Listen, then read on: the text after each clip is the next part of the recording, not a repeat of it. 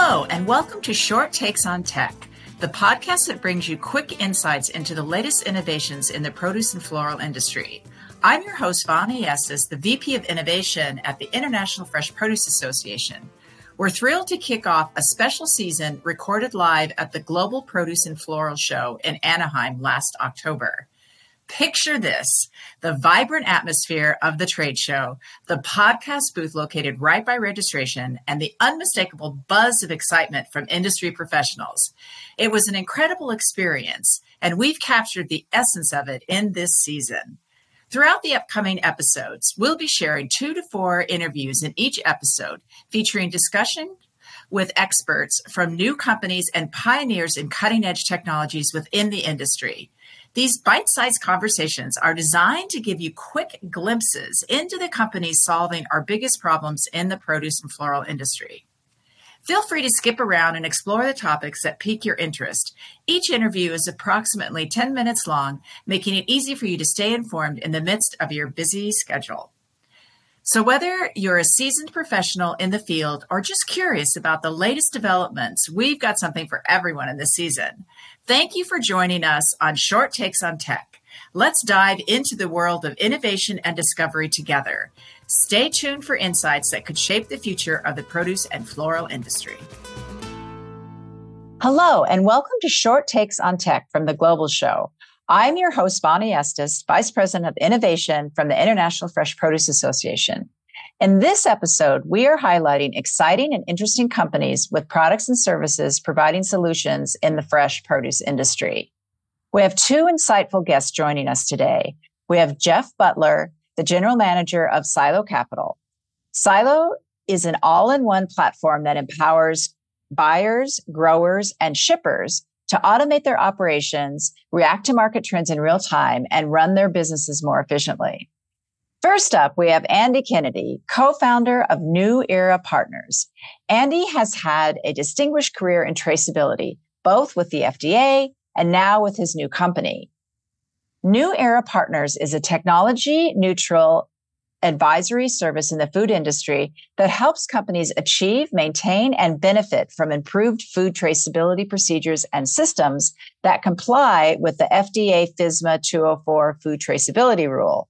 He has been living FSMA 204.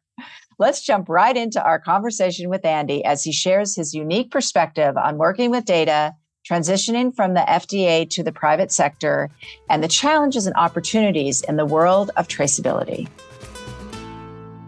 Being at FDA, the opportunity was, they're the consumers of that traceability data. So I got to see it from the other side.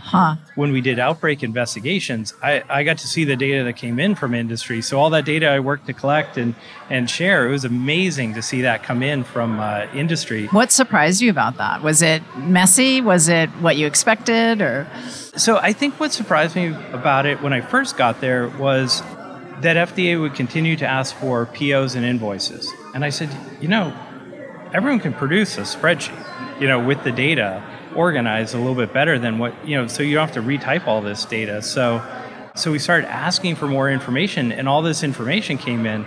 So they were surprised at the capability that the industry had in terms of producing electronic information. So that was a really kind of mutual discovery. They didn't have to do so much work, asking for that information in electronic sortable spreadsheet, which, that's why that's part of the FSMA 204 traceability rule, rather than asking for paper records and bills of lading and things like that, moving towards a digitized supply chain future where that information can be sent in electronically and cutting down the work at the FDA side, which means they can look at more outbreak investigations with fewer people. So it increases their capacity, because really that's the biggest constraint right now, because you have teams of people re-entering that information and trying to figure it out. But if it comes in clean and organized from industry, they can actually do more. Oh, that's interesting. So is the industry becoming more able to do that? And is the FDA telling them, use this software or give it to us in this form, or can they dictate that? So the way FSMA 204 is set up, they can't require a specific technology. However, they do require an electronic sortable spreadsheet, which is kind of left open to interpretation to a certain extent. So what we've done is the PTI working group, we've come up with templates that are going to be posted on the PTI website to get people started as kind of a common format. And then FDA internally has been working on the product tracing system, which they were required also to do under FSMA 204 subsection D, where they had to implement something internally to receive that data. So they're going to push out guidance in the next couple of years with recommended data formats. So I think they're going to learn from what we're doing at PTI. We're going to learn from what they're doing, from their internal systems. So it's really a collaboration between industry and the FDA. Wow, that's great. So how have you seen the industry move as far as uptake of data and technology and how people are collecting data and what decisions they're making off of it? Do you see people, is that going quicker than it was, or how's that working? Yeah, I think FSMA 204, what was great about coming up with the critical tracking events and key data elements for FSMA 204 is it gave license to people to create that infrastructure for sharing data, but it also, what was important is told people what not to do. So that's been a big problem with traceability, because when there was no input from FDA in terms of what information should be shared, it was kind of left up to everyone to kind of do their own thing. So in some cases, people did way more than they needed to. And it was a huge headache. It was a huge headache. So by having like a defined list that everyone has the same information, what it's done is created more competition among the solution providers, because now it's all the same information. It's got to be interconnected. So it's got to be interoperable and compatible. But that means solutions can't differentiate based on which key data elements they have. Now it's, do they provide the best service, the most efficient technology, the best price for their technology? So it's changed the landscape. So instead of stovepipe solutions that goes supply chain by supply chain, it's got to work across the entire supply chain. So that's really created a lot more ideas and interoperability and discussions between solution providers trying to connect systems. And I think that's a benefit to the industry, because now you can share other types of data like cold chain data, your freshness data, because that infrastructure of interoperability is being built. So there's potential in the future to share a lot more information than is being shared today. So that's moving all the way down the supply chain. And how are people, for a while, all we heard was just complaints about, I'm not giving up my data and who has my data. And that's gotten kind of quiet. So how are people accepting the fact that, their data goes into a system that gets shared? Yeah, that's a great question. And one of the things in developing the rule that we took into account and some of the feedback from industry was, we don't want to share proprietary information all the way down the supply chain. So a concept was created, the traceability lot code source reference. So providing a reference to where something was grown or packed that would be accessible by FDA, but not share that information with your trading partners. And a lot of traceability solutions that have been developed over the years touted showing every point in the supply chain to consumers. Scan a QR code, see every point in the supply chain. That went over like a lead balloon for most people. Yeah, the last thing people want, consumers showing up at their, packing house saying, "Hey, I bought this," and there's a spot on this. Yeah, so I think shielding information, in a selective way, but making the information available when you need it for an outbreak investigation. When something happens, having that information at the fingertips of FDA, but not necessarily shared across supply chain partners. That was kind of how we modified the rule to make sure that we respected data privacy and we didn't have oversharing across the supply chain. These systems that are getting set up and just digitizing, the industry in this way, when you look out a couple of years, 5 years, what other benefits can you see outside of FSMA, which is important, but Right. What other benefits can you see to the industry for this digitization?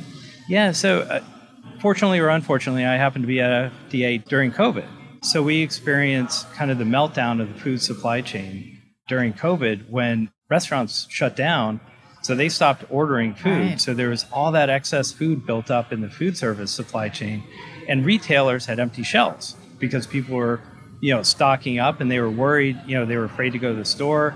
They wanted as much food as possible, so it created short-term outages of food. So you had one channel with too much, and another channel with not enough, and the supply chains were incredibly rigid. So it was hard to switch suppliers. It was hard to ship products from one, commodity group, for food service. Like, for example, onions. Yeah, I was going to say all those onions. Those giant onions they make food service. Yeah, that they slice for hamburgers. Yeah. And consumers are like, what am I going to do with an onion this big? So trying to rewire the supply chain dynamically, building in supply chain resilience. And we saw, prices went up because of kinks in the supply chain. So what I'm seeing is with a digital supply chain and information sharing, you can rewire your supply chain quicker in response to, supply chain disruptions that may be, weather related. It could be, all kinds of things are happening in the world today. War in Ukraine disrupted food supply chain for a lot of people. So rewiring supply chains is the new normal. So I think having things digitized, it makes it easier to resource or reroute or redirect food that's in the supply chain. It just needs to find a new way to get to the consumer. So I think that's going to be really a benefit to the food supply chain in the future. Excellent. Well, you've been on stage, I think this is the third time you've spoken since you've been here, right? So we really appreciate your expertise. What are you hoping to get out of the show besides imparting your knowledge? Well, so again, being at FDA during COVID, I didn't get a chance to go anywhere. Like we were on ground hold for 3 years. So it's great reconnecting with everybody. And after doing 2 years on the board of PMA, it's been great reconnecting with a lot of old friends. Yeah. Great. That's great to have you here. And thank you very much for this conversation. Thanks. Great. Thank you. I'm Bonnie Estes, your host for Fresh Takes on Tech, and we're live at the show in Anaheim doing these short conversations, short takes on tech, talking to amazing companies and amazing people and just finding out within 10 minutes what they're up to, what they think of the show. And it's just been a great opportunity to hear what's going on and the type of people who are at the show and get just a pulse on technology. So I will hand it over to you to explain your company and introduce yourself. Awesome. Well, my name is Jeff Butler. I work for Silo Technologies, and we're here at the show. We were here last year as our first year, which was awesome. And really at Silo, we are at our core, we're a software company that's focused specifically on fresh produce. And so our two co-founders started in this business by getting a van and running produce delivery out of the San Francisco terminal. Just to get into this space and really understand it from the ground up. How long ago was that when they started? 6 years ago. Okay. Yeah. And so from that came the realization of where some of the needs were in the industry. And so from that, we started building inventory management systems in our software. And then we've started, from that, we expanded to accounting, to payments. Now we offer capital services. So we offer funding through working capital. We're continuing to build out freight and other things to really provide a more holistic set of tools to help businesses in produce work efficiently and really accomplish the goals that they have. That's exciting. So explain your kind of typical customer, what the sweet spot of your customer base is? Yeah. So initially we kind of started with regional distributors. And we operated out of a lot of the produce terminals in the major metropolitan hubs. But through that and through networking with those customers, we expanded out to shippers and now even grower shippers. And so we're really touching from the top of the supply chain all the way down until it lands in the hands of the end retailer or consumer. So kind of our sweet spot's right there in the middle of the supply chain, but we're finding ways to touch both ends of that as well. So who would actually pay for your product and services? Because you kind of go both directions. And so Who actually pays for it? And then how do they collaborate and work with other parts of the supply chain? Yeah. So if you're a shipper and you're moving product either to large retailers or to local distributors, you might use our software to do all your inventory management, manage your purchasing from the grower, your selling to your clients downstream. That'll handle all your accounting and all your payments. You might also get funding from Silo as well to kind of bridge that working capital gap that everyone experiences when you have payment terms with your suppliers that are usually shorter than your payment terms with your clients. And so through that they might participate in our software, they might leverage our payments products, and they might also get funding the same way. And that can be extended down towards distributors who are utilizing it for similar purposes, and all the way up to growers, where we have growers who are struggling to kind of bridge that 3, 6, 9 month gap in their programs, depending on the product that they're growing, where there's all these costs that come into place before they actually start seeing the sales revenue come back through. And so unlike maybe more traditional lenders, like we've approached this as saying, hey, we have expertise in this space. Let's actually build from our customers backwards. And if we end up with something that looks similar to it's already available in the industry, fine. And if not, even better, right? Because at least we know it's really made a purpose built for the intended use of that capital. And so we have a cash advance program that provides incremental working capital to help people finance new vendor or supplier relationships, getting into different products. We have another product that is funded through your AR and allows you to kind of like take that 30-day accounts receivable, like days receivable outstanding, and shrink that down to just like 2 or 3 days. So you have control of where you're holding your cash more often, and you have control when you disperse that to your vendors. So lots of different ways in which we're helping suppliers and buyers of produce alike. That's fascinating. I'm not as aware of this area, so that's very cool. So do you think the company will end up being more of a funding company and less of a software company? Or where do you see yourself going? Or are you just seeing like what works for customers? Yeah, I think, starting in software and then eventually kind of adding on these additional services has really opened our eyes to how, some of these fundamental things like access to real-time data, being involved in the funds flow really positions us well to provide additional services. So right now we're investing in, bringing a freight offering to market where you don't have to, spend all your time in our software, but then go out and go somewhere else to schedule your freight. Like you can do that in our service, right? And I think over time we should expect us to see opportunities to just expand across the board. And so, the financial services, the fintech part of our business will just be one of many different facets. But we're purposefully building this in a way that allows people to come in and just participate where there's a need. There's no need to do everything unless you want to. And so each of our kind of product lines or business lines can be done on a standalone basis. But once we do find that once you start using one service, you see, and this would be so great to just bolt onto that. Yeah, and it'd fit. Yeah, exactly. Yeah, it's connected. Exactly. So how do you do sales? Yeah, so we have a sales force that's distributed across the United States, really primarily in some of these larger produce shipping and receiving hubs. And so we're networking. We're at places like IFBA.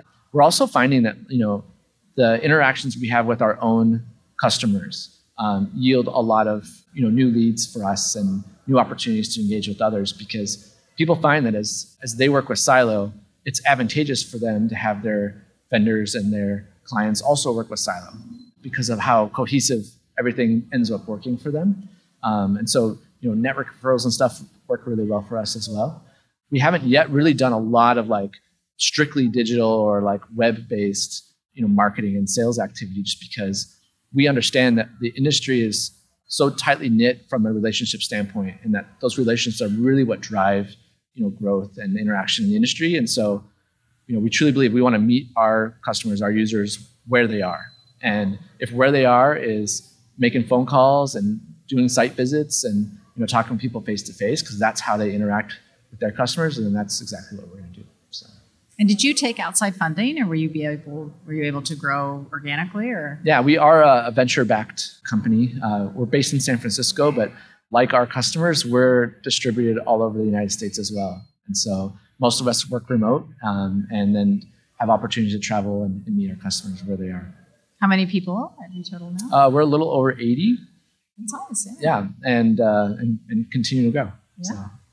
So what do you expect to get out of the show?